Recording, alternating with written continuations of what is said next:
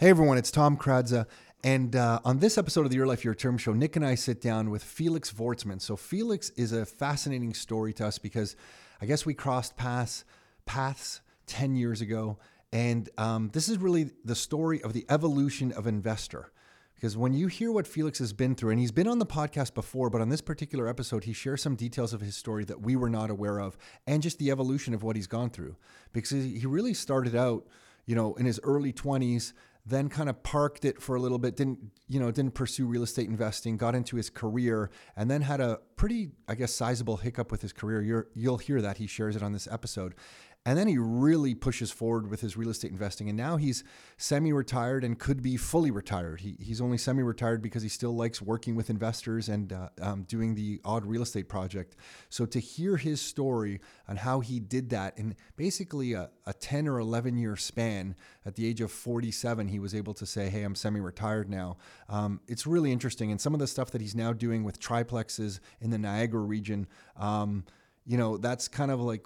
that to us is what we're going to see more and more of, just infill projects, people being pretty creative with what they do with their properties on these projects and how they're able to create, sizable amounts of cash flow, even in the Toronto and Greater Toronto area real estate market with some of these strategies. So he shares that. So this is really the story of the journey of a real estate investor and his own evolution. So really grateful that he shares that. He is part of the Rockstar team here now, and he shares his contact information during this episode as well if you want to track him down and reach out to Felix. And if you are listening to this and you want to get started, just like Felix got started, and he got started, I guess it would be right after the great financial crisis, when pretty much everybody was telling us that real estate was the worst thing ever and you shouldn't go into it, and interest rates are about to rise and it's over for real estate.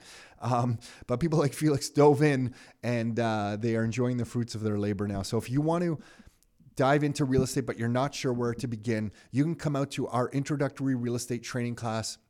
It's probably what Felix came out to all that time ago. It's changed a lot, that class. We're sharing different strategies and different things now, of course. But you can come to that class and register yourself for a seat at that class. We're doing it online right now. You can register for that class at CanadianRealEstateTraining.com. So if you go to CanadianRealEstateTraining.com, you can register yourself to grab a seat for the next time that we're doing one of those introductory real estate training classes. They are live, and Nick and I stick around at the end to answer all the Q&A that comes in after that class.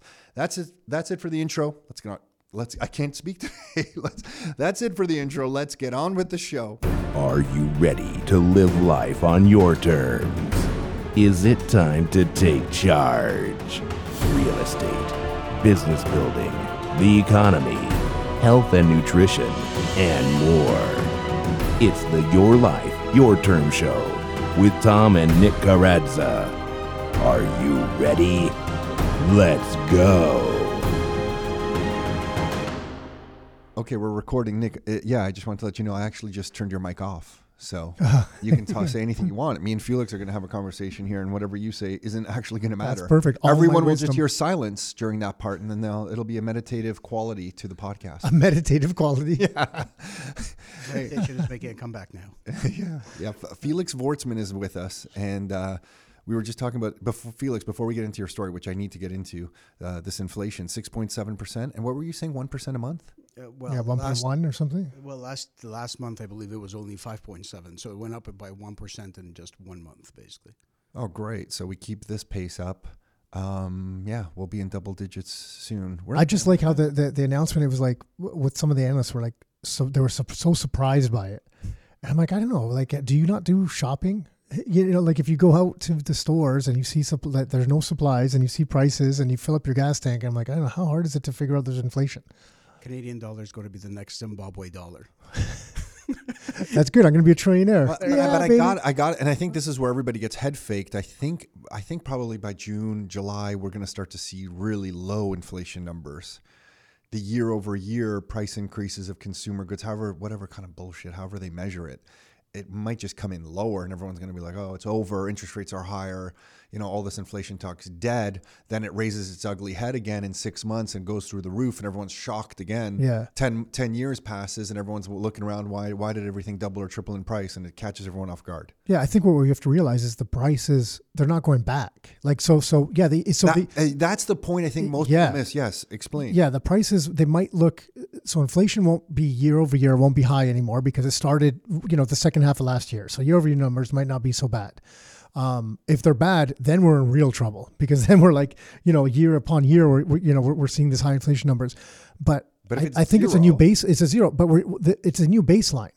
Like, it's not like the prices have gone up and they're going to come back down. So whatever you were paying for milk or eggs or meats or something like that before is going to just magically drop.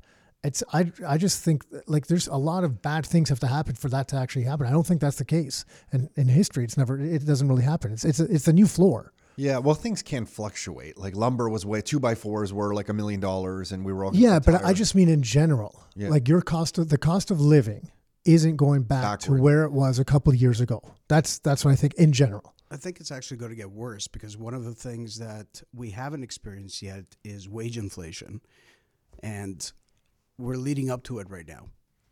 Right? Like if you look at any inflationary periods, typically, stuff like lumber, materials, gas, everything goes up. There's going to be a more forceful push towards wage inflation. So I don't think it's necessarily going to come down. I think it's going to keep on going up because wages are basically a big component of the inflation equation. We're seeing it already. I mean, some business owners, we know that there's pressure on wages. They haven't moved en masse. What we're seeing is kind of like it's almost on the higher end of, and this is where it actually gets worse if this continues, because then it's, call it whatever you want to call it, the higher income earners or white collar workers or whatever you want to call it, but the higher wage jobs, there's more wage inflation than the lower wage jobs. So we've already gone through COVID, where the majority of stimulus and funds and, people get the benefit of people that were able to stay home and keep their incomes and stuff like that. Those were higher earning roles. And the lower earning roles, they didn't have the same types of benefits. So now if we go down this path with wage inflation, which we're seeing now with these higher earning roles, the gap between the lower income earners and the higher income earners, again, is continuing to widen.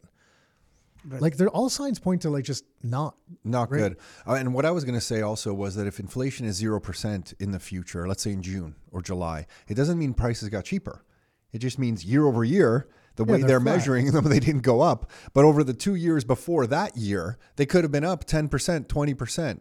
So when you see zero, it doesn't really mean things are like good again. It just means that they didn't go up, and however they measured them for that little period of time. Anyway, so Felix, what I wanted to ask you, and I think is interesting, is like, and you kind of mentioned it, the evolution of a real estate investor. You're now, do you refer to yourself as semi-retired? I am semi-retired. Technically, I could retire today if I wanted to. I just enjoy what I do. My daughter's still 12 years old, so I have to wait at least another 6 years before I can actually kick her out of the house. Kick her, yeah. Well, university, whatever the case may be.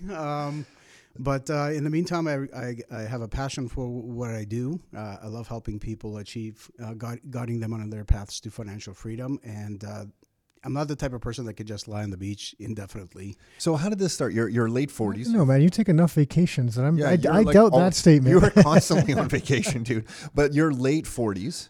And how did the real estate adventure begin? How many years ago to get to the point where you're like, yeah, I can kind of retire, semi-retire, do as I please financially? Because I think a lot of people want to get to that point. Mm-hmm. So when did you start? What mind frame were you in when you started? What did your life look like when you started? How many years ago was it? And how did you get to this point? So I became a active real estate investor in my own mind. I have been investing for several decades, but an active real estate investor, I would say about 11 years ago. And what brought me to this point, I worked in the corporate world as a CFO for several organizations.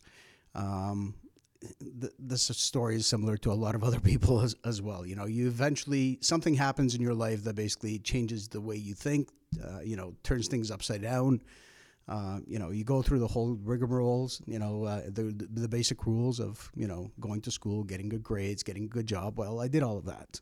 I got my CA designation, worked several years in the corporate world, traveled internationally, gained a lot of business experience. And as my career kept on escalating and, as I kept on moving forward with my career, I felt more and more miserable. I felt I had less and less time to actually enjoy the fruits of my labor. And I felt I was working way, way more. And it got funny because you're progressing, so everyone's patting you on the back. Good job, Felix. Yeah. But meanwhile, your life sucks. Yeah, work on the weekends as well now. Yeah. That Felix, he's really doing good in his life. He's really doing well. He's doing good. I can't even speak. He's doing good. He's doing well in his life. And then you just behind the scenes, everything just sucks. How many people are like that right now? Jeez. Well, it's getting worse and worse. Yeah. Right. But the final nail on the coffin in my career was basically just before my daughter was born, or when my daughter was born. I was working for a multi-unit residential company, and my wife had gestational diabetes, and we scheduled her C-section as a result. My daughter had other plans. She came 2 weeks earlier. So my boss knew that we had a scheduled time frame for my daughter to be born, but obviously that didn't work out. So my wife went into labor. She went to a doctor's appointment, 10:30 a.m. She calls me. She went to Toys R Us right after a doctor's appointment going, I know that she told me my water just broke. And I was like freaking out. I'm like going, oh God, I don't want to basically leave these guys without any support, my employer, that is. So I called up all of my accounting minions, as the saying goes, tried to basically put them on the right path. Obviously, I was still available by BlackBerry at that stage, and was there for about 4 hours while my wife was in labor, which is insane. Like, this is my only child and our first child and our only child right now, right? And I was crazy enough to actually stick around at work till about 3 p.m. that day for the next 4.5 hours to try to tie up loose ends, to the point where the executive assistant to the CEO said, well, what the hell are you doing here? Go be with your wife. And, it clicked with me. I'm like going, yeah, this is insane. So my daughter was born about 36 hours later. And instead of a congratulatory phone call or an email or something like that from the CEO, all I got was this letter that was kind of vetted through HR. You could feel that it was vetted through HR. It was not him speaking. And it basically said, well, you knew when your kid was going to be born, and because she was born early, somewhere along these lines, you left us in a precarious position. I'm like going, what? So that was I'm like going, okay, I've sweat blood, sweat, tears, working. What was the end of the letter? Like, get back to work? Or get back to work, or you're fired? No, they didn't say fired or anything like that. It was just like... So it's just a letter to say you're shit. Yeah. Hi. Hey, welcome.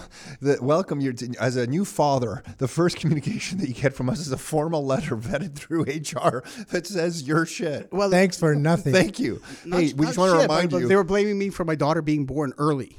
That was the... It's got to be someone's fault. So yeah. Holy smoke. So that was your light bulb moment. That was my light bulb moment, and I was killing myself basically in my career, not just with this employer, but all the previous employers before that.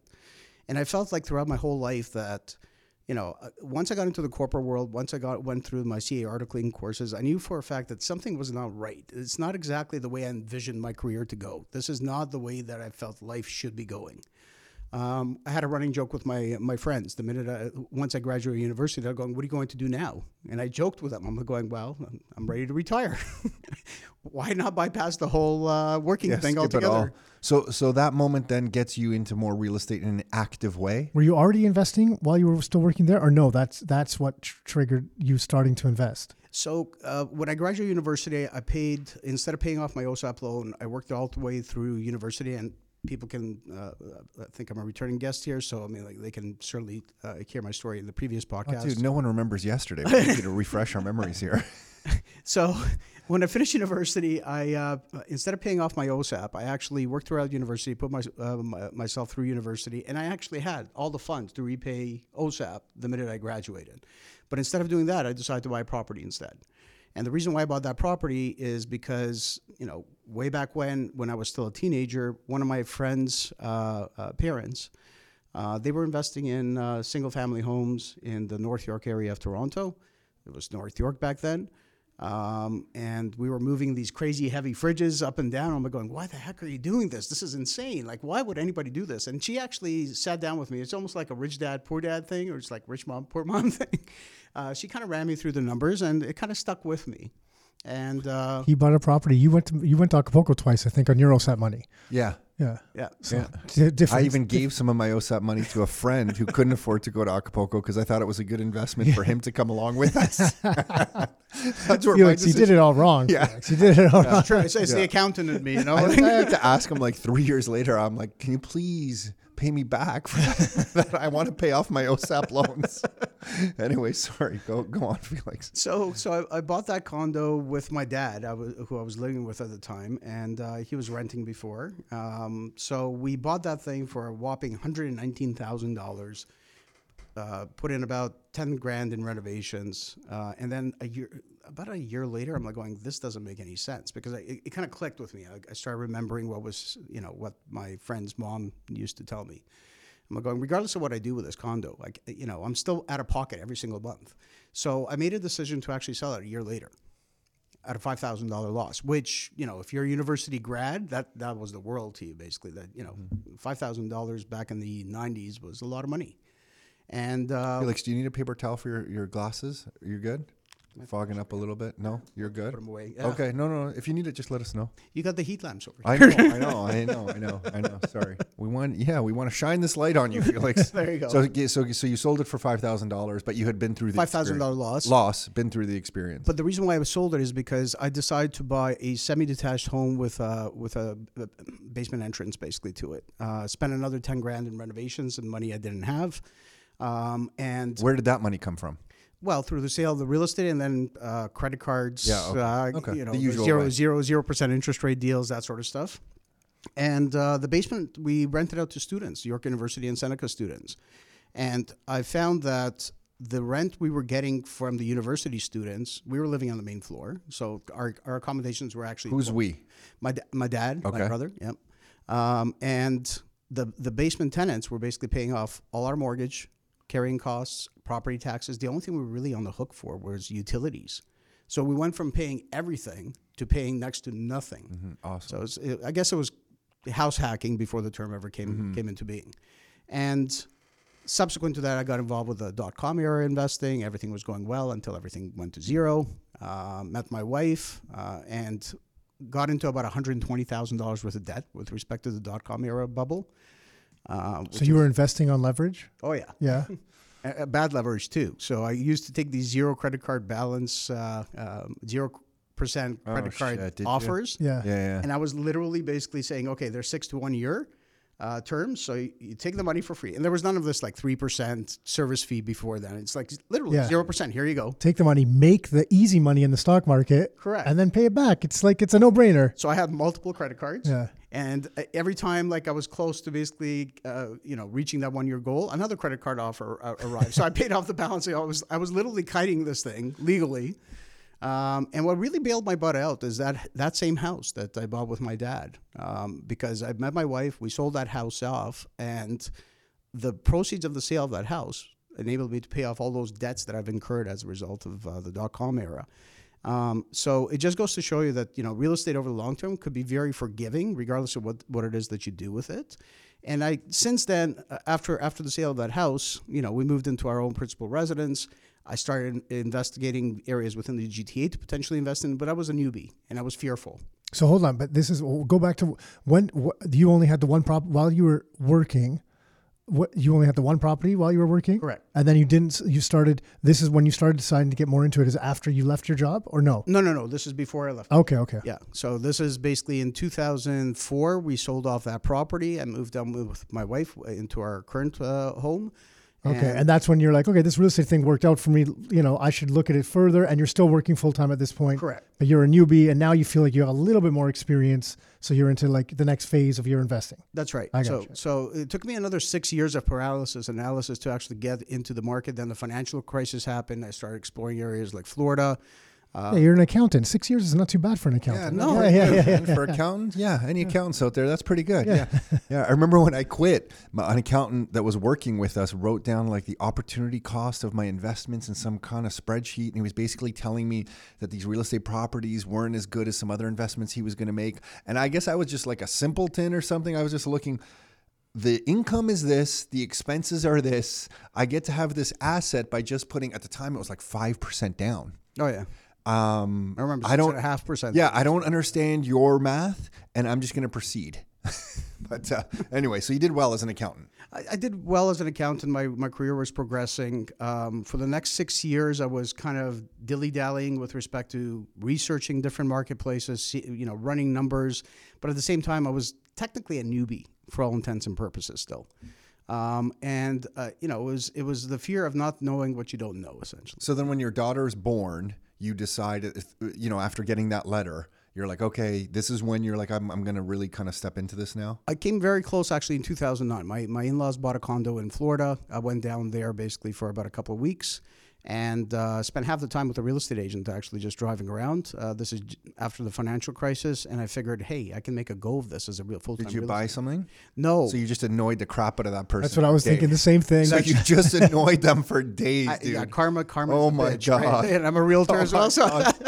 Oh my God. But my intent was to actually do something. Sure, your intent. Yeah, you went days with this person, this poor person, some poor person. They're still cursing your name nightmare. down there, yeah. This Canadian came down. I took him around for 3 days, showed him everything, didn't buy jack The shit. next Canadian that reached out to that realtor when they told him to get lost. Yeah. Now they and know they're why. Thinking, why are all realtors assholes? Yeah. Like, because it's people like Felix that went around for 3 days. Yeah, it's my intent was to actually buy something.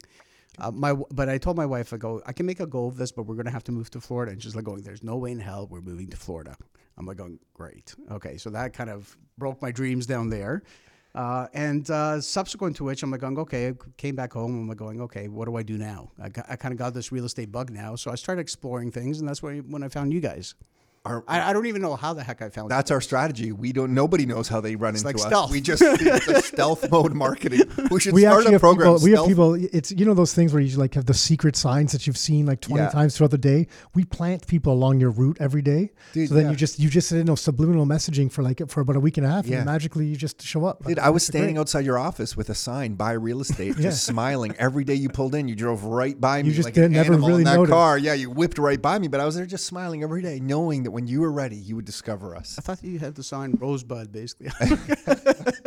So you stumbled into us, and then you started going down this rabbit hole. Yeah, so at that stage, I made a decision that I wanted to start investing heavily as a real estate investor. And when I make a decision, I kind of jump into it with 2 feet, basically. So give me the timelines, though. Your daughter's still not born. Like, you're still working full-time at this time. 2010, she was born in January. October, I think, of 2010 is when I met you guys. And within...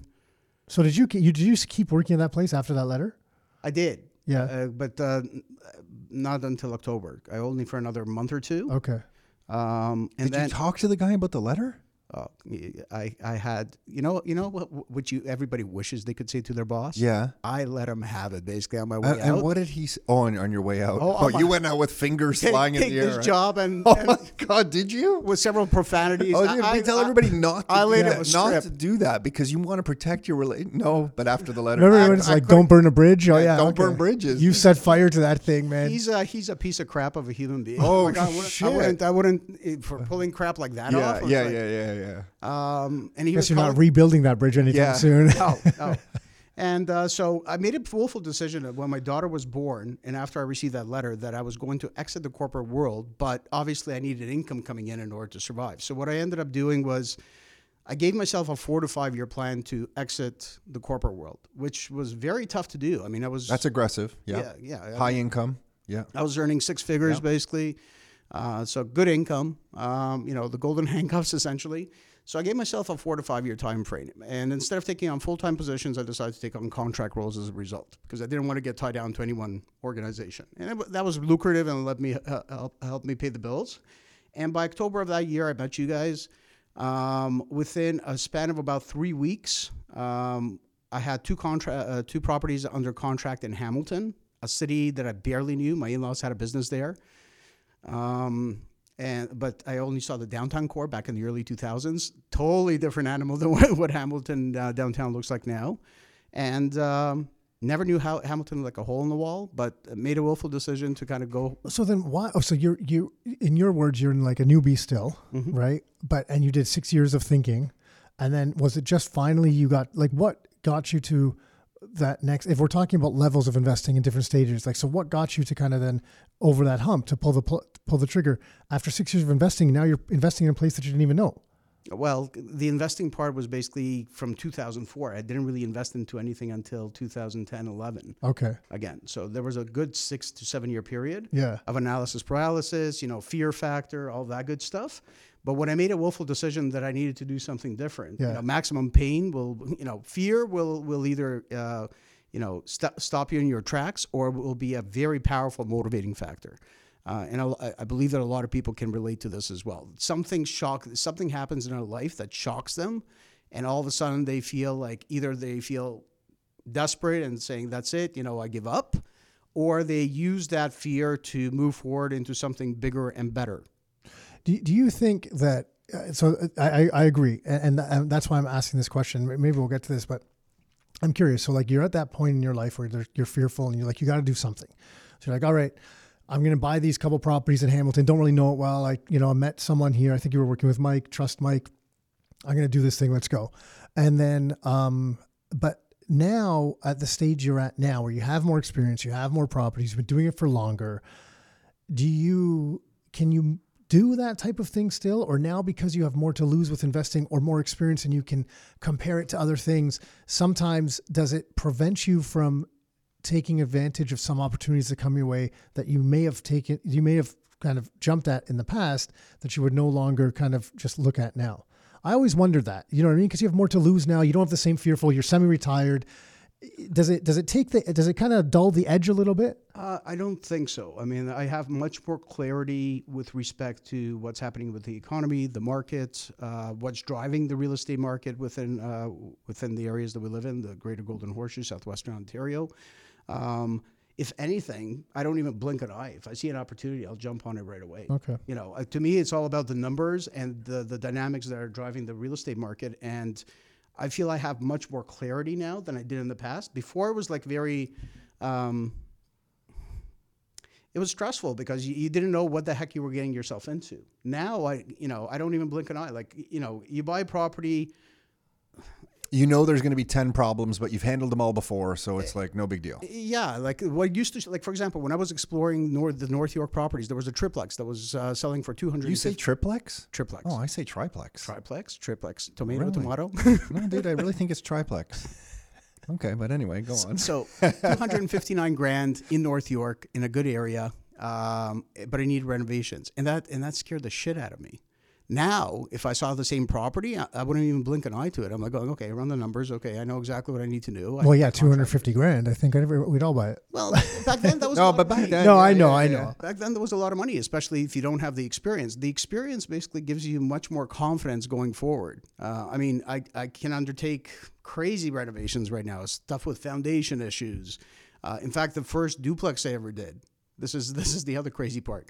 After I purchased it, I had to replace all the joist directions. It was like an L-shaped dining room, living room. I literally had to basically jack up the front portion of the house. It was a cantilevered front end, and change the direction of all the joists because the builder did not tie in with the cantilevered houses. The ratio from an engineering perspective is a 6-to-1 ratio.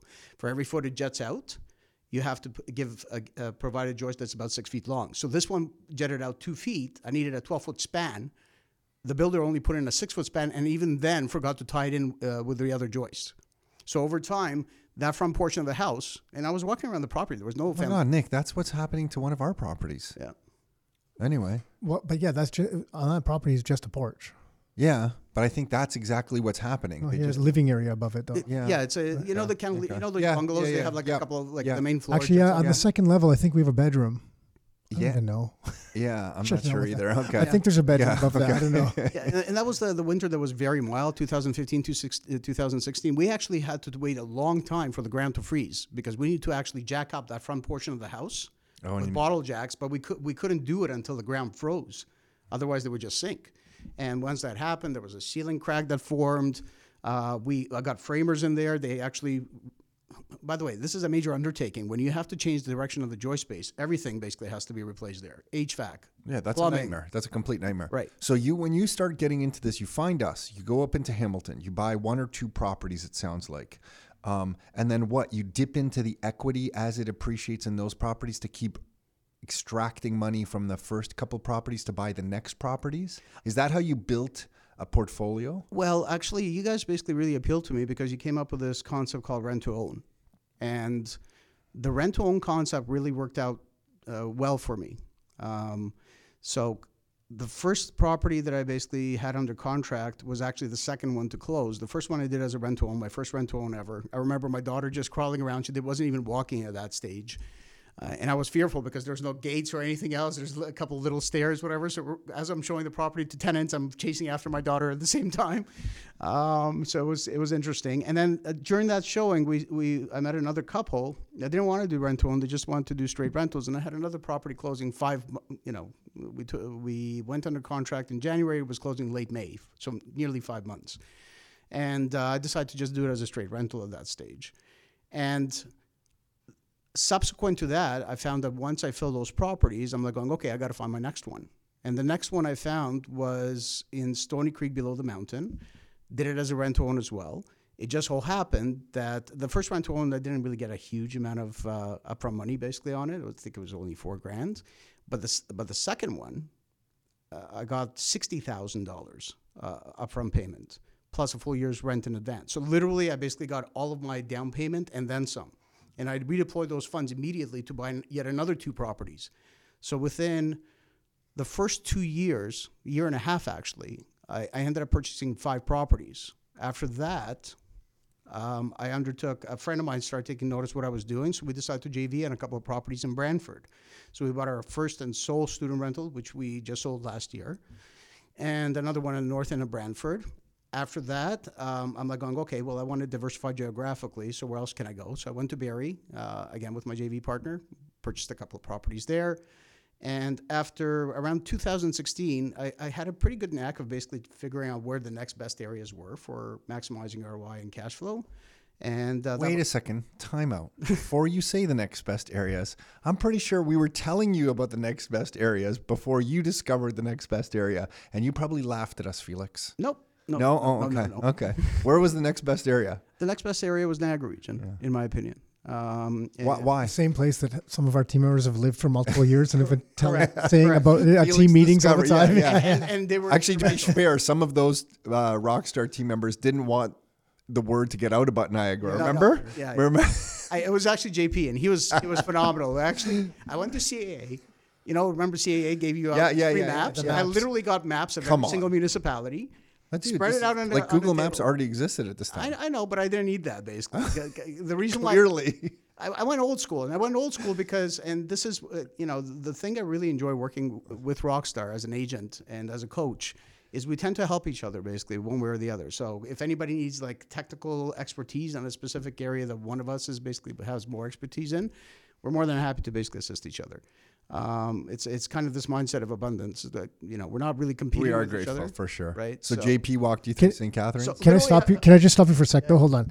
So you had that first property, took 6 years, bought a couple other properties, and then you ended up buying 5 in a year and a half or something. So now you're no longer a newbie investor. No. Right? So you've jumped, and were you working full time at this time in another job, or no? You had already left corporate world, or no? No. In early 2015 is when I joined up with you guys. I went cold turkey. Like I literally stopped working basically in the corporate world. I met my 5-year timeline, and I was out. No income coming in, new agent. But you said 5-year timeline. So you left that initial job and then you started investing. I was investing immediately, pretty much immediately. Within 6 months, I was. Okay. So you had some funds built up to give you runway to be able to build up income over a 5-year timeline. Is that correct? Correct, but at the same time, it was much easier back then. Remember, we had 35-year amortization, 40-year mortgage. No, I get it. I'm just trying to get a sense of because people are looking. So how do just to kind of piece it all together. So now you're in what you were to call. So those 5 properties or that you did yourself. That's like the next stage for you. And then you gained some experience, and then that experience now took you to, let's call it another stage. I don't know if you want to name them or whatever. Let's call it stage 3 for Felix at least, where you have enough experience. So now you're confident, or you can attract more joint venture partners because they're looking at you with a track record that you've built yourself, and you are now bringing value to them in that partnership. As a joint venture partner, they're like, okay, cool. So they'll start funding some deals or going on title or whatever to qualify for mortgages because you're bringing this work, or you guys are splitting some costs, or whatever however the arrangement was. So that's kind of the stage now. Well, it was a mixed bag of it. Okay. Still purchasing properties myself. My wife was basically purchasing properties in her name. I was purchasing properties in and then doing some joint ventures as well. Doing some joint ventures as well. At that stage, I mean, like from an evolution of a real estate investor, I would say that the first 3 to 5 years are your toughest. Because you don't have any equity really to leverage. Cash flow's tight because you just close on the property. Yeah. That is, I mean, that's what everyone looks at the numbers and like, well, so this is it. Like, so it's a little bit of cash flow here. Like, that's not going to change my life. And I'm like, yeah, 100%. It's not today. But like you're talking about, over time when you build, it's like it's the snowball effect, right? You're slowly rolling this thing. And it takes a few years, but then all of a sudden you look back and you're like, holy crap. It compounds. There's something really here that's starting. And then if you can stick in it for 5 or 10 years, then you look back and you're like, holy crap, thank God I did this stuff, right? It gets really interesting. After the 5 years, if you want to continue expanding your portfolio, then literally you get to the stage where you're no longer requiring your own funds. As long as you can, the biggest advantage that you can have as a real estate investor is your ability to obtain financing, whether it's by yourself or through a joint venture partner. If you can achieve that, then you no longer really require your own funds for the most part in order to keep on buying properties. You're literally leveraging off of the equity you've built up in the other properties. Rinse and repeat. And there's ways to expedite that, obviously. Like rent-to-own was a great way for me to kind of expand my portfolio in the early stages. That big rent-to-own check that I got enabled me to buy two additional properties in this short span of time directly after purchasing that one. And then I went through the JV range, because my income was not just where it needed to be. But, that was in 2013 that I started doing some JVs.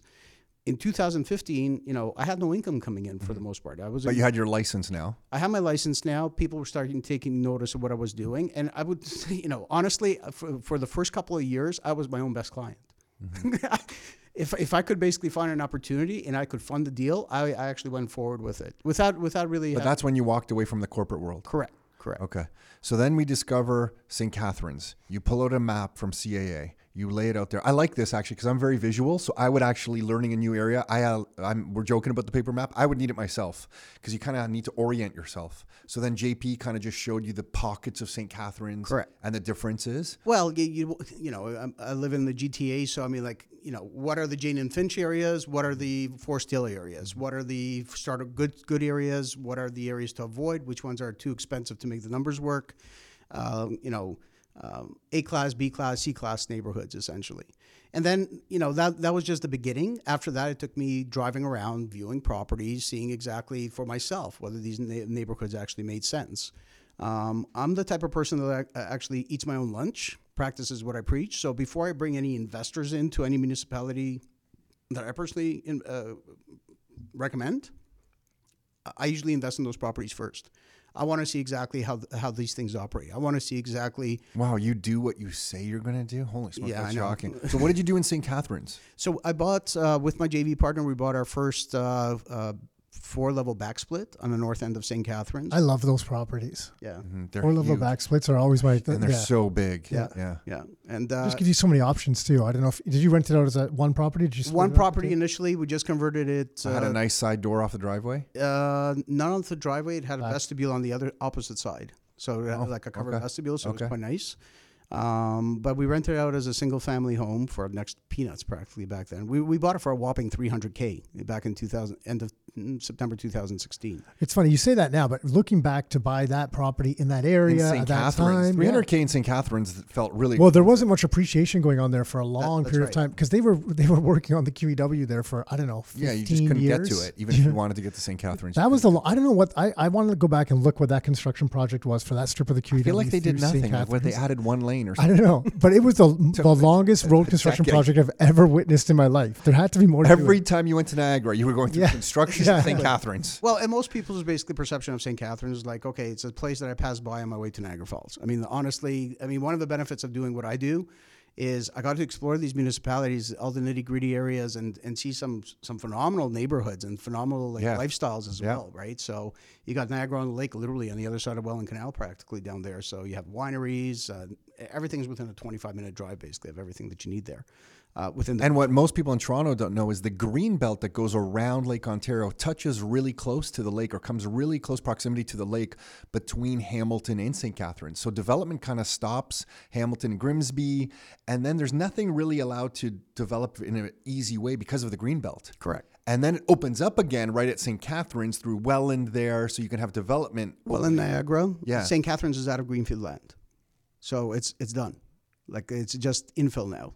That's got it, because they've used all the land. But what I mean there is, like, there's actually you can develop land. You can develop land in that area just because it's opened. So that's awesome. Yeah. And in 2015, shortly after getting my license, I did my first 2-unit conversion. So that's the one with the flooring, joist relocation. So it was my first 2-unit conversion, and it was a massive undertaking. And if it was like 5 years prior, I'd be totally freaked out about a project such as that. But literally, it's like, oh, okay, it's an issue. I wasn't sure exactly what the issue was, because the foundation looked okay. But, when we're in the living room of these areas, it's an L-shaped living room, literally a span of about 3 feet between where the dining room table would sit and the exterior window would be. If you took a step towards the window, it felt like you were taking one step on a staircase. Oh, wow. Yeah. And I walked around the property. I'm like going, there's no cracks in the foundation. I'm going, what the hell is going on here? Right? I thought it was a foundation issue, but it wasn't.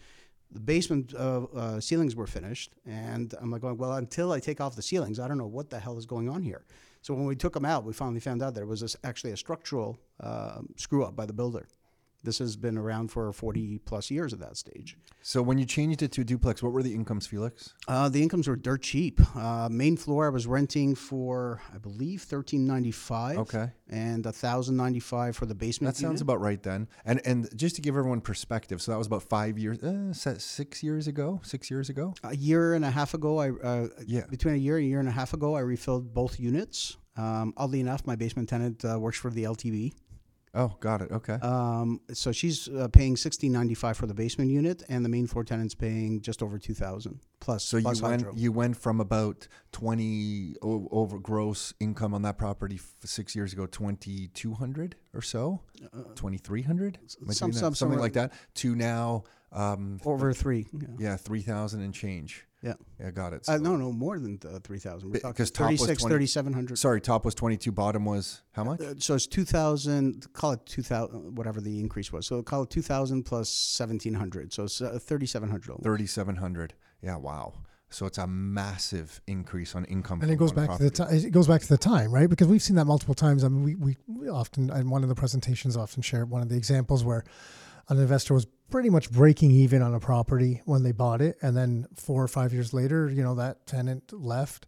There was built up equity from the pay down, not even from price appreciation, right? But just from the pay down, they got price appreciation as well. And then the rents change, and all of a sudden the numbers, they've refilled the property. The cash flow's quite strong on a single property, and it sounds pretty good.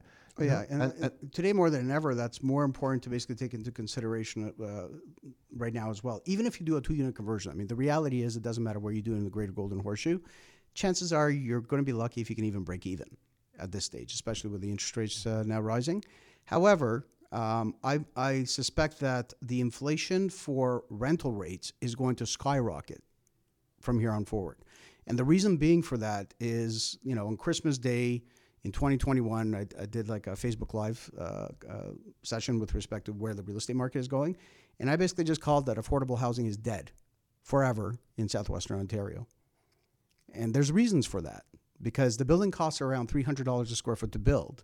Even if you were to build a 2,000 square foot modest single family or semi-detached house, that will cost you about $600,000 to build. And it doesn't matter whether you built it in Toronto, Whether you build it in Vancouver, New Brunswick, a piece of lumber costs the same basically all across the country. So, in fact, some of these areas are actually even more. Labor rates are approximately the same. Cost of steel, cost of everything that you need basically is about the same. So a 2,000 square foot house will cost you $600,000 to build. However, and $600,000 may be affordable to someone still. However, that does not include development charges, which are absolutely insane. City of Toronto basically is proposing a 49% increase from this year to next. And if you look at basically the increases that they did over the last 2 years, we're looking at a 73% increase in development charges. For a single family home, you're looking at around $135,000 to $140,000. That does not include parkland fees. That does not include permitting fees. That does not include zoning fees. That does not include servicing the lot. And by the way, big kicker, that does not include the cost of land. Mm-hmm. So the only big variable factor with respect to building costs of construction of housing all across the country is the cost of land within the municipality that you're dealing with. That's your only variable factor. It is something a lot of people look at developers and they see the prices have gone up, which has lined their pockets 100%. However, it's not like every dollar of the price increase has gone to the developers. The margins are margins. So like their margins might, they were squeezed at one point and they've gotten better from my understanding. But at one point, developer margins were like any other business, right? Around 10%, that type of stuff. Then they got better and then they get worse and then they see fluctuations in prices and development costs when they're in the middle of their development. I know one developer that actually had to go back to their buyers and say, hey, look, if you want this, it was in their contract. They were able to go back and they asked for more money. Or they canceled the project outright. Yeah, they asked for more money. These people were willing to pay. And you know what? To your point, it's probably better that they did it that way versus cancel the project, because then, we've heard those stories. And it's interesting, though, because if that's pre-construction, if prices change, I wonder if those people who are willing to pay are as willing to pay in 2 months from now if the property prices settle a little bit. And that's the flip side of this whole thing. So you can't, there have been times where, because I agree with your argument, but there have been times where you can buy for less than it costs to build. Oh yeah. Because if the market corrects, and it doesn't matter what it costs to build. There's supply. There's a bunch of supply on the market. There's not enough people buying, and the prices will follow as well. Because there's going to be some people thinking like that, and they could be right as well. There's all the other factors we talk about and that type of stuff. Absolutely. And I'm sure you guys know, when we started investing in Hamilton, that was the case, right? The replacement value to rebuild that house cost way more than the actual house and the land that it's at. Mm-hmm. Not anymore. No. But it was a weird time, though. It was a weird time. There was a time, same time. I wish we knew as much GTA. as we know now. Yeah. Right. How did you go to? I want to get to the triplexes and then ask you some general questions. Sure. How did you get to triplexes in St. Catharines? So I started doing 2-unit conversion. It's a triplex. Triplex. How did you get to the triplexes? Tell me about the triplexes. It was just more about myself trying to push the envelope. So there was a property that I viewed in Welland, Ontario in the Canada Day weekend. And, we always, as realtors, we always look after... That's the water next to you, sir. Oh, yeah. We always look after our clients' best interest. But it so happened, like summertime, most of our clients start taking vacations and whatnot. And I literally just firmed up a couple of deals with my clients. That wasn't really working with anybody else at that stage. I only undertake 1 to 2 clients at a time. And this thing, as I was firming up this deal, I was sitting in a local Tim Hortons in Welland. I'm like going, hey, let's take a look at what just went on to the market. And there was a property that popped up, no photos, just a description, and I'm just down the street from it. I'm going, you know what? I'm here anyway. Let me go check it out. It was a 4-level side split, very nice area of Welland. And I'm like looking at it, I'm like going, holy crap, it's 1,400 square feet, corner property, has 10 parking spots in the back of the property with a 2 double car garage and another single car garage. Oh, jackpot. Jeez, yeah. Good for you. Well, I looked at it, I'm like going, okay, 2-unit conversion, no problem. Mm. It's 4-level side split, you're looking at close to 700 square feet per level at that stage. I'm like going, well, at 700 square feet per level, if you're looking at a Toronto condo, what is a 2-bedroom condo square footage these days, right? And if you think of it, you think of it as a rectangle, right? So if I have at least about 625 square feet or even less to work with, I'm like going, can I do this? And I haven't heard of anybody else doing it until I actually contemplated this. So I spoke to my BCIN. He did some research with the city of Welland, and lo and behold, they allowed us to do a 3-unit conversion on a single family home without adding any existing exterior structures whatsoever. We're using the existing building envelope only to do this. Wow. So I eat my own lunch. I did this first personally myself. So you put in 2 kitchens, I guess, because there probably was only 1 kitchen in that house. There was 1 kitchen in the house. Originally, they had a 2-car garage that was attached. Okay. But since Converted then, that to living space or something? the previous owners, one of the sides, so they split it into 2. One of the sides had like a 10-person jacuzzi, a full sauna, a shower. Oh, they were already using it as kind of living space. Yeah, Okay. yeah. But, the leveling of the flooring still had to be kind of done. And they had a 2-piece bathroom downstairs. So in one of the levels, the first level of the basement, actually it was on the main floor. It was kind of almost a walkout in the back. And out of the 2-piece bathroom, I created a full kitchen, including the dishwasher, everything basically. There were some low-bearing walls that I had to contend with. And it was an interesting project because it was my first one kind of in the 3-unit. I mean, at that stage, I already had quite a bit of experience doing 2-unit conversions and converted it into 3. And immediately after I did it, the benefit about doing 3-unit conversion projects, cash flow was phenomenal to begin with, because at the end of the day, your 3rd unit will cost me like 50, 60 grand to create back then. Payback on that is like 4 years. And what are you renting that out for, that property? Actually, I converted it subsequently into a mini hotel, so it's actually fully short-term rental right now. Oh, got it. But if I was, thought you were going to say I converted it into a 12-unit. I'm like, oh my That's what I gosh, was what are you expecting, doing? yeah. Your 3-unit was kind of exciting. I think the 12 Toronto units Star wants to talk to you. Yeah, Make that's an a little article about you. aggressive. Yeah, That's a yeah. little aggressive. well, Okay, so you're layered strategy upon strategy yeah. upon So now strategy. you're doing short-term rentals in each of the units. But I'm the only one doing short-term rentals out of all of my clients. So I'll tell you what the going rates are for the apartments the way that they are. So the main floor, I should be able to get at least $2,200 a month. It's a 1,400 square foot unit, 3 bedrooms, Smokes, 1 bath. okay. When you say short term though, because some people are like, well, I'm doing short term, but I'm renting it 1 month at a time. Or No, but 2 he's months or not 3 months. talking short. Are you? No, you're not talking- Airbnbs. So you're talking RPOs, yeah. 2,200 by renting it over weekends and that type of stuff. No, he's No, talking straight rentals. Standard. Standard We're not straight talking Airbnb or short-term Okay. right now. Oh, okay. He's I going to give gotcha. us those in a second, Yeah. I'm sure. So it had a couple of its own challenges and nuances. You have to get that 3rd electrical panel if you're basically planning on splitting the hydro. Interestingly, when you're doing 3-unit conversions, the ESA allows you to actually utilize 200 amp services and split them into 3 100 amp panels. I'm an accountant. I don't understand how 1 + 1 + 1 = 2, but apparently for They you, allow that. well, their logic is You're basically not going that to use it all not at the being same used. time. at the same yeah. time, like full load, basically every single unit fully loading on it. And then there's water issues as well, right? Like you have to upgrade the water lines, which is typical basically even in 2-unit. So the conversions. total rent? So the total rent for that one, $2,200 for the main floor. Each of the lower units, I could probably get around, the one that's kind of above grade on the main level, I easily get around $1,750 for that one. And the technically basement unit, which is really a walkout in the back, $1,650. So say $1,700 So plus like 5,600 or something like that. You're over 5,000. Yeah. A month on rent. But when you say It's a larger unit though. Right? Okay, but when you say probably, do you have some people getting this amount of Oh, rent? yeah. Okay. Yeah. Okay, so you know this can be done. Oh yeah, and I'm being very conservative. And you're helping other people, some of your clients do these triplex conversions? Correct. I have Triplex? I have 3 clients right now in the process of doing triplex conversions. One of them actually has a bonus. He can not only is he doing a triplex or triplex, he'll be able to sever the lot as well and create his own like another lot out of the property in addition to doing. Gosh. Yeah, those are nice. Those are Yeah, we have a bunch of Rockstar members now. This is now a thing. We actually have a class. Felix, I don't know if you know this. We actually have a class. Andy Tran, I believe. Andy Trent. No, this one's taught by Spencer Brown. Okay. Spencer Brown's teaching the young guy who's an engineer who just started doing this basically by himself. He's now a Rockstar member. And Victoria too touches on Victoria it. Victoria Swen is doing that as well. She's She been on the teaches podcast class. too, and she's been here. Yeah, it's basically when you see this younger generation of real estate investor come up. Nick and I thought we were brilliant with like, hey, you can buy properties in Hamilton and rent them out. Like that was like our, growing up in Mississauga, we're like Hamilton, and we thought we're brilliant. Like that was the level of our sophistication. Now you have young investors coming up, severing lots, doing all these conversions, Airbnb, short-term rental. The sky's the limit. Yeah. It's just but it's just you take what opportunity's there.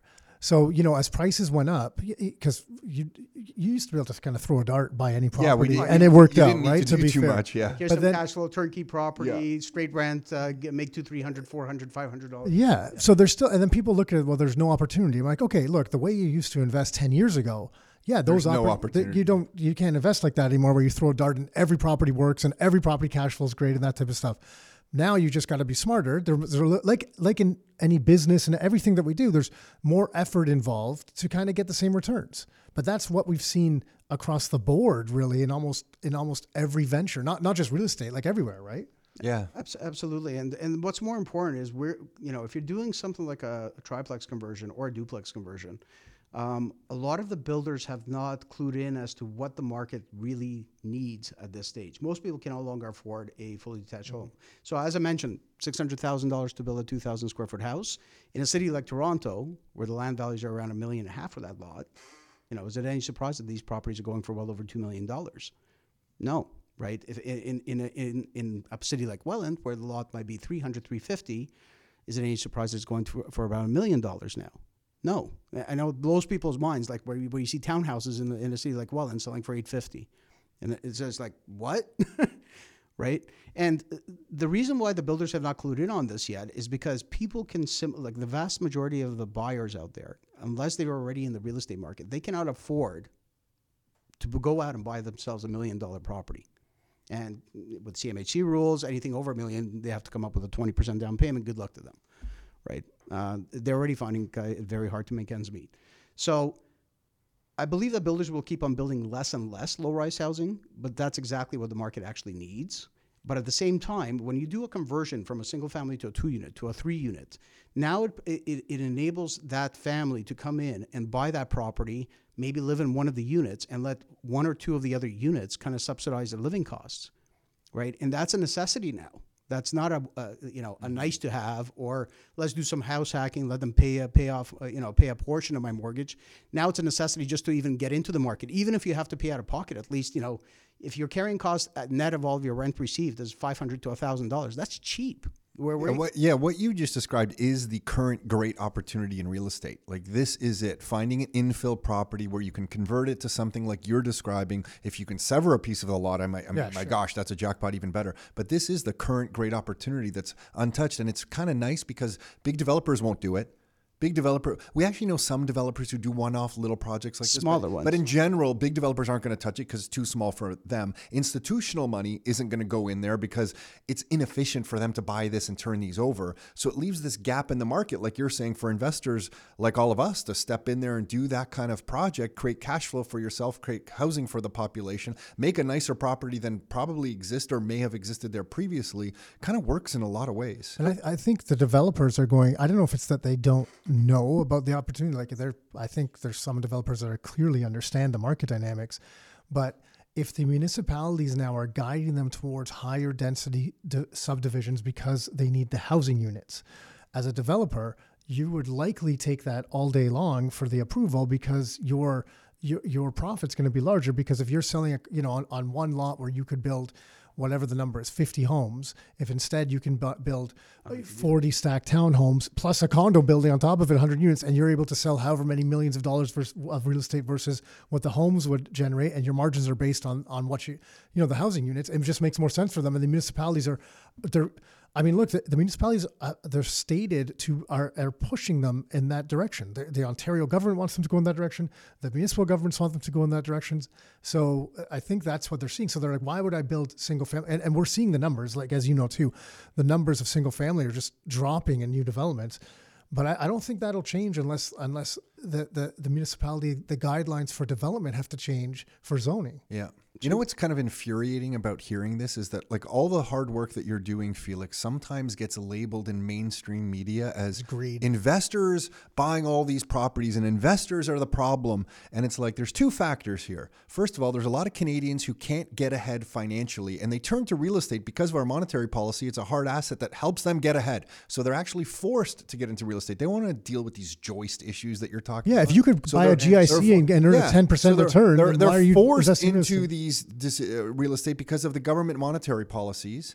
And then you're making great housing, but that's never discussed. So the second thing is, you're taking all this risk, you're buying this thing, you're putting your own money into this, and you're developing good housing, and it's never really discussed that the product of what an investor does often is creating new housing for the community that they're in. Yeah, the provincial housing report that came out basically was suggesting to open up more of these types of opportunities, right? With the yellow zone around the GTA and allow for third units and stuff. That all goes back to the private real estate investor like yourself to give to create affordable housing units and put them on the market for people, because the government's not doing it.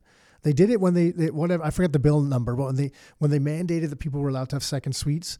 What was that, 2014? That was? That sounds right? about right. About back then when they mandated that. That's the same thing they did back then, was like, hey, we can't solve this, so we need the private investors to do it. However, that side of it is very rarely discussed, to your point. Yeah. Well, let's if we're going to be already talking about that, about our government actions. First of all, Yeah, we shouldn't. Yeah, go ahead. First of all, the biggest risk factor in Ontario right now is the upcoming provincial elections. Right. Oh shit! All right. Okay. Here we go. Forget about interest rates. Basically, the biggest risk factor is the provincial elections. We already got the federal budget, and it's much ado about nothing. They're saying, okay, we're going to dump another $1.5 billion into affordable housing. To give people perspective, $1.5 billion sounds like a ton of money. That's basically a condo building. Mm-hmm. So for all of Canada, we're going to help you out build affordable housing. We're going to build you a condo tower. There you go. Half of it's going to go to a study that's going to do nothing anyway. Correct. So don't worry about that. 1,875 So keep going. So the biggest challenge right now is number one, there's NIMBYism. Number two, not everyone might now be familiar with that term. So can you just share that? There's a lot of municipalities. I'll give you an example. Niagara Falls, I'll call them out. They, when the provincial government said thou shalt allow basement units, but they have to comply with building code, fire code, electrical safety authority. A city like Niagara Falls basically threw the bird to the provincial government, saying, "Okay, you want us to do it? Okay, here are rules. 40% of your main floor space is your maximum square footage." So NIMBYism, just so people are aware, it's not in my backyard. Correct. And listen, that's politicians are voter whores. They have to appeal to their voter base. I've never heard that term before. Yeah, well, they are. We're taking it to the next level now. Yeah. Keep going, Felix. And you're seeing government policy driving this as well. The good thing is, now it's a friend of mine, but the problem is they've been kicking the can down the road for decades now. They want to show like they're doing something. What has their current Sure. Okay. So just getting back to the point, what's our current threat with the provincial election? The provincial election, if a party like the NDP comes in or the Liberal Party comes in, even at the federal level, we're already seeing this. You remember the letter that the Prime Minister kind of sent out to the Minister of Housing? They wanted to actually start doing a registry with respect to how much the previous tenants paid versus what, Okay, so rent controls. Basically vacancy decontrols, which basically means the only way that we can actually still kind of make a go of it over the long term, our rental rates increases are generally capped at 2.5% for any housing built prior to November 2018. So the only real way that we can actually bump it up to market values and make a go of it is every time a tenant turns over, at least we can raise the rates. It's a market rent. Correct. They want to eliminate that. Yeah. They want you to basically force you to. That's coming. Let's face it. That's is. coming. I don't know at the federal level, what the next federal election's 3 years in a row. If it's not a Liberal government, maybe that'll change. But I got to think in our world, that's coming. Correct. And where just to repeat that would be that if a property goes vacant, then you can increase the rent to the market rate at the time, which is kind of helpful because, whatever the market rate is what you're able to earn on the property. But what we're talking about here is that if somebody's paying you $2,000 a month in rent and market rent's $3,000 and they leave, the government's going to say, no, you can't go to market rent. If the past person was renting at $2,000, you can just do $2,000 plus maybe a few percentage points, and we get rental price controls in Ontario and maybe right across the country. I don't know. The only reason I don't know about that is the last time they've tried to do something like that, and again, they would need forward thinking for this, so that maybe that probably makes me wrong right away. But when they've done that in the past, the number of rental units that were being built has dropped dramatically for decades, not for like a couple of years, for decades. No, you make sense. You make sense. The rental units just came back over the last couple of years. Like they're just coming on the market now. Yeah. So if they go and change that, which you're right, maybe they'll be like, well, we have the rental units now. Now we're going to stick it to the developers and put these rules in. But it'll just to Felix's point, it just goes to votes. Hey, we need to save everybody. These rents are out of control. Let's not get to the source or cause of the problem. We're just going to deal with the symptoms. No, that's fair. No, they're not getting to the cause. Yeah, they don't. You hit the nail on the head. They're not looking at the underlying root issues of what's driving our real estate market and what's driving rental rates. Because by putting screws on developers and investors, Nobody can afford to buy a house these days. If you're a first-time buyer, like in the GTA, you want to buy a low-rise house. Even a 2-bedroom condo is a far stretch, right? So if you're going to put those type of policies into place, what incentive do investors and developers have of creating new rental stock or new affordable housing stock whatsoever? And bear in mind that we're, as investors and developers, are not there to basically provide social housing to the population. We'd like to help those individuals, but we can't make a business case of. You're accumulating capital, deploying that capital, which involves risk. In return for your risk, you're getting a return. Correct. It's called capitalism. That's right. That's kind of how things get done. But what we have is a current system that's not capitalism at all levels, at the banking sector, at the housing sector, at every sector, and it distorts the economy. Well, this is the other crazy part. The Minister of Housing, Fifth Estate had an affordable housing crisis episode about a month ago, I think. You watch TV? There was on YouTube or whatever. Oh, okay. And it was interesting because, CBC is kind of very leftist based, which is great. It was pretty one-sided. I like how you just label things very cleanly about people and places. Well, listen, it's funded by the government. It's hard not to. It's hard to argue that fact. Yeah, right. Listen. It's government funded. So how unbiased are they really? Sure. From a journalist? It's crazy. It's like 75%. I don't quote me on the number, but it's way higher than I thought. We need to dig up these numbers. Yeah. But my understanding, last I saw, it was in the 70s. So somewhere in the 70% range of their income is government funded. Yeah. I thought it was like 50. So even 50s, would definitely skew their point of view. At 70, you're like, holy cow, how can they not, just kind of be a mouthpiece for the government? But whatever. But even so, they actually wanted to get a comment from the Minister of Housing, the federal Minister of Housing, and they're like going, okay, you're saying you're creating these affordable housing units. Can you tell us basically how much you expect them to actually cost to buy or to rent? No answer. No comment. Yeah. So, I'm laughing, but I'm not laughing. It's actually very tragic because, they're saying one thing, $1.5 billion thrown basically to build one condo building for the entire country of Canada. It makes for great headlines, but they're really not doing anything. And if they're not doing anything, who exactly is going to be providing these affordable housing units going forward, especially after they start putting the screws on developers and landlords? So here's the number this is actually from the CBC website, cbc.radio. So it says CBC/Radio Canada. So I don't know if it's just the Radio Fund division of CBC or not. But it says, so it's from their website. In 2019, 2020, they recognized $1.2 billion of government funding. So 70.6 of total revenue from the government. Yeah. Right. So that's from the CBC website of their own funding. So you would think that's not biased. So to bring you back to kind of the evolution of the investor. So now you're semi-retired. You have these properties in St. Catharines. You're semi-retired. You can choose to use this income to fund your life. You can be fully retired. Correct. So about a year ago, I started. You're 48. You're young, dude. Well, technically, I was retired last year if I really wanted to. Oh, okay. Sorry, 47. And this is what kind of highlighted it. Yeah, 47. It's a good number. Who cares about the age? Yeah. But it took me about 10 years to get here, first of all. I'm going to write you a letter after this saying, hey, Felix, don't be lazy. Get back to work. Yeah. I am working. So who do you, I'm going to try to be as me. Who the hell do you think you are planning your retirement at this age? At this age. My friends make fun of me all the time. They're going, you're retired, but why are you working so hard? I'm like going, I'd be bored out of my skull if I wasn't. So what's the biggest threat to you? Is it then the government? Is it interest rates? Is it that credit markets and banks don't lend anymore? Like what to your income from your real estate portfolio? What's the biggest risk? What do you freak out about? I don't really freak out about too much, and I'll explain why. So over the last couple of years, I've decided to change tact.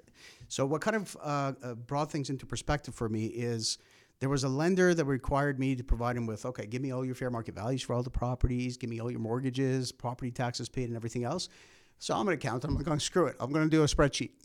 And I didn't really, people say create goals for yourself, how many properties you're going to be purchasing on a yearly basis. I never had any of that. I literally just said, I see an opportunity. If my clients are not willing to buy it, I'll buy it essentially, right? During the 2017 downturn, I was my own best client. Clients took got cold feet. I go, screw it. I'm going to start going on a tear. Within the last 5 years, I probably picked up 50% of my portfolio in just the last. Oh, wow. Actually, I haven't purchased anything since August of last year. 2020, sorry. Okay. So between 2016 to 2020, I picked up 50% of my portfolio. Wow. Most of that in Niagara region. And what I did is once I did that spreadsheet, without any plan in place, I'm like going, it became an addiction. You know, once you get into this real estate bug, it became an addiction saying, I want to buy more. I want to buy more. And it got to the stage where I looked at the spreadsheet and I'm like going, holy shit. I looked at my the market value of the properties, minus the debt, and I got a figure. I'm like going, I don't need to work anymore. Yeah, so you felt good.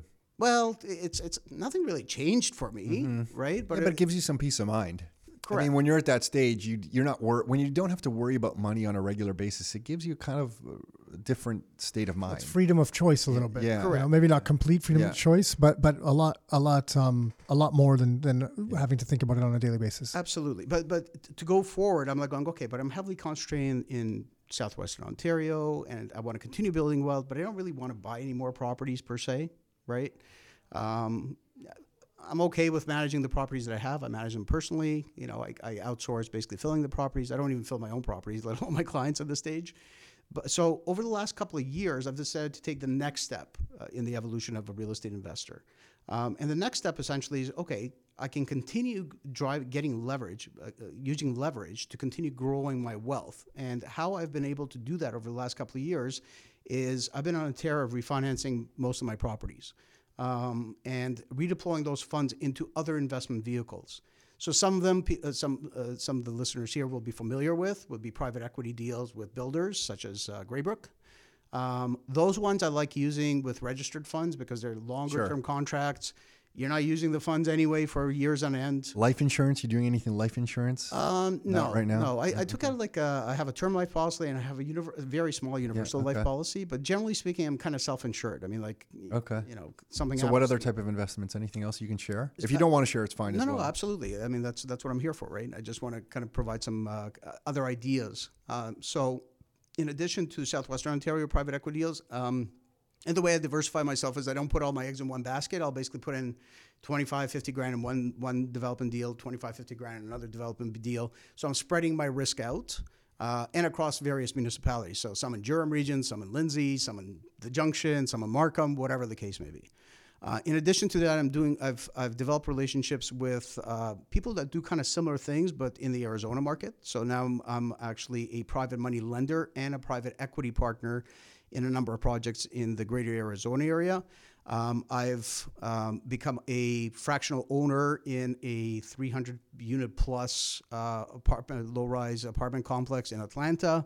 Going to be... Is that like a timeshare you're trying to tell me about? No. I'm joking. I thought we were about to get a timeshare pitch for Atlanta. It's an hey guys, by the way, would you like to visit Atlanta? No timeshares. One time every 5 years? No timeshares.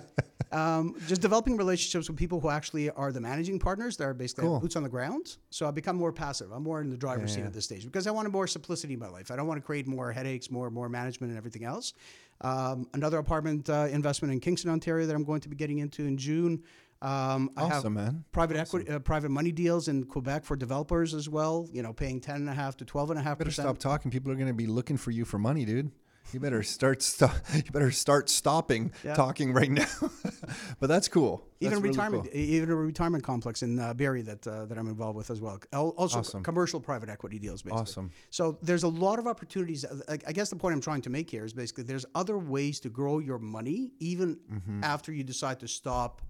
You know, growing. Yeah, you kind of have to create enough momentum in your life financially to pull yourself above the day-to-day needs that you have. And then once you can accumulate a little bit beyond that, the world is your oyster. Yeah. You know, but there's, I think when we're all starting out, it's like you can't even envision that.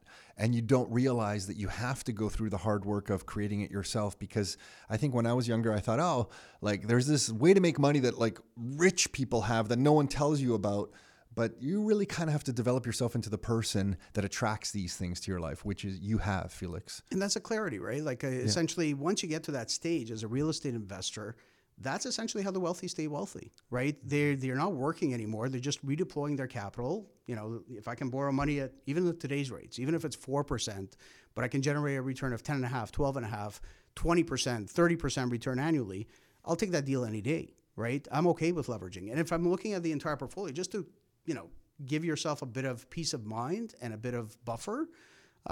Even with all these refis, given the substantial increases in values to the portfolio of real estate investments that I've actually had, my loan to value on my book is less than 50% still, even with all these refis. Good for you, man. Awesome, right. Felix. I think what you should do is get credit cards that pay 0% offers, and then take as much money as possible and put it into Bitcoin. That's because I didn't hear you say Bitcoin, so that's the other thing you should do. And see how it goes. It's either you're going to be able to pay it off, or you're going to have a repeat. That's supposed to be a funny joke on my behalf. On my behalf, sure. Bitcoin, like I said, I have another 2 refis happening. I haven't really gone into Bitcoin as of yet. I have like an exchange traded fund that I play around with a little bit with them. Well, listen, Bitcoin's just long-term savings account. Yeah. So think of it as instead of going to the bank and using a savings account, which none of us have done for the last 20 years because it was useless, there's now this thing that's a savings account. That's the way I'm telling people about it. It's a savings account. Why 0.02% interest doesn't doesn't excite you? No. But Felix, we got to start to wrap up. Is there something else you wanted to share? So there's always something else Felix wants to share. Just one last thing. Given the fact that we're in a high inflationary environment, there's actually an additional income stream that people are not talking about, given the government's propensity for financial repression in order to devalue our debt. We're essentially playing the same games as real estate investors are, as our government is. Right. So in addition to cash flow, mortgage pay down, appreciation, now there's a 4th income stream, and that's basically the devaluation of our liabilities, which is our mortgages. And it's substantial. When interest rates are 1%, you don't really notice it too much. But when real interest rates... It's such a big point, and I think it's hard for many of my friends anyway to figure that out. But I think I remember when I had that realization, and Nick, I think you were about to buy like a family home or something, and we had this thought like, wait a second. If they're going to solve the problem of a lot of debt with even more debt, then it makes sense for us to have some good debt, because they're just going to layer it on. It's going to make our debt look smaller and smaller over time because the debt's just going to get bigger and bigger and bigger. And it was that weird realization, to your point, Felix, that made us comfortable with getting properties, getting mortgages on the properties, and continuing to kind of evolve our own lives. And it's basically this exact same game that the government is playing with all Canadians to decimate their savings. Well, guess what? It's decimating the value of our debt as a result. So and with real estate, it's one of the only ways we get to play that game. Correct. Because you're generating income and ROI from that debt in a hyperinflationary environment or a high inflationary environment, you benefit even more. Right. So if you had $100,000 in debt, everybody uses these figures for savings accounts. Let's say you have $100,000 in savings account.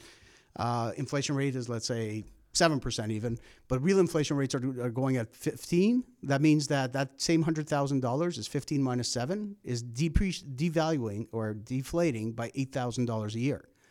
That's your savings accounts. Well, now flip that over and say that instead of $100,000 in savings, it's a $100,000 mortgage that you currently owe.